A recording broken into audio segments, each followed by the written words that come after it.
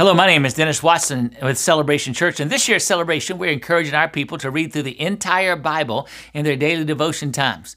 To accomplish that, we're following the one-year Bible reading plan, which includes daily scripture passages from the Old Testament, the New Testament, the Psalms, and from the Proverbs, and then selecting one of those scripture passages for our devotional thought for the day.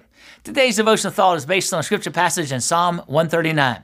And here's what we read. "O Lord, you have examined my heart and know everything about me. You know when I sit down or stand up. You know my every thought when far away. You chart the path ahead of me and tell me where to stop and to rest.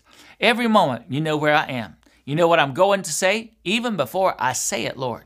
You both precede and follow me. You place your hand of blessing on my head. Such knowledge is too wonderful for me, too great for me to know."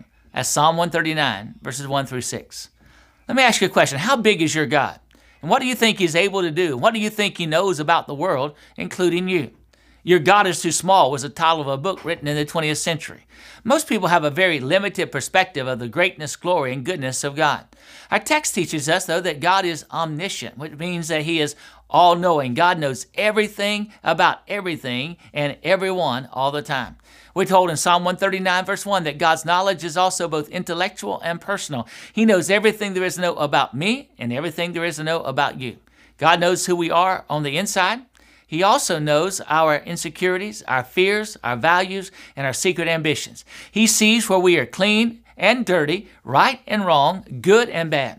God also knows what we think. It says in Psalm 139, verse 2. He can read our minds as easily as we read a newspaper or a magazine. God knows what we do. It says in Psalm 139, 3. He knows the what, the when, the where, and how of everything we do at any given moment. Proverbs 15:3 reads, "The eyes of the Lord are in every place, keeping watch on the evil and the good." God knows what we say. It says in Psalm 139, verse 4, He knows every word in every language and every word spoken by every human being on every continent at every moment of every day. He even knows what we're going to say before we say it. And then God knows what we need. It says in Psalm 139, verse 5, because He knows our needs, God keeps His guiding and restraining hand on us, protecting us and providing for our needs even when we don't realize it. The Lord knows everything about us. In His omniscience, He knows our hearts, our minds, our deeds, and our words, and He even knows what we need. That's why King David in Psalm 139, verse 6 said to the Lord, "You blow my mind." Our text also teaches us that God is omnipresent, which means that His presence is everywhere. David wrote that God's presence is everywhere at all times in Psalm 139, verse 7. Unlike us, God never has to go anywhere because He's already everywhere. He is omnipresent. The Bible teaches us that death can't take us away from the presence of God in Psalm 139, verse 8. We also discover that distance can't take us away from God's presence in Psalm 139, verse 9. Not even darkness can take us away from God's presence. We read in Psalm 139, verses 11 through 12. Nothing can take us or hide us from the presence of God.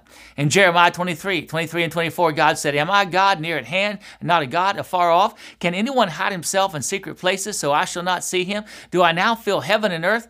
In other words, God is so high, we can't get over Him. He's so low, we can't go under Him. He's so wide, we can't get around Him.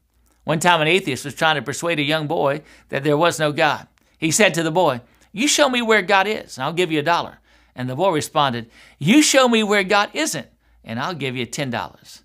God is omniscient, all-knowing. He's omnipresent. His presence fills the earth, and He's omnipotent, all-powerful. Oh, what a great God we have. A great God to know, love, and serve. As you pray today, thank God for His greatness and goodness and affirm for Him that He is far greater than you've ever imagined.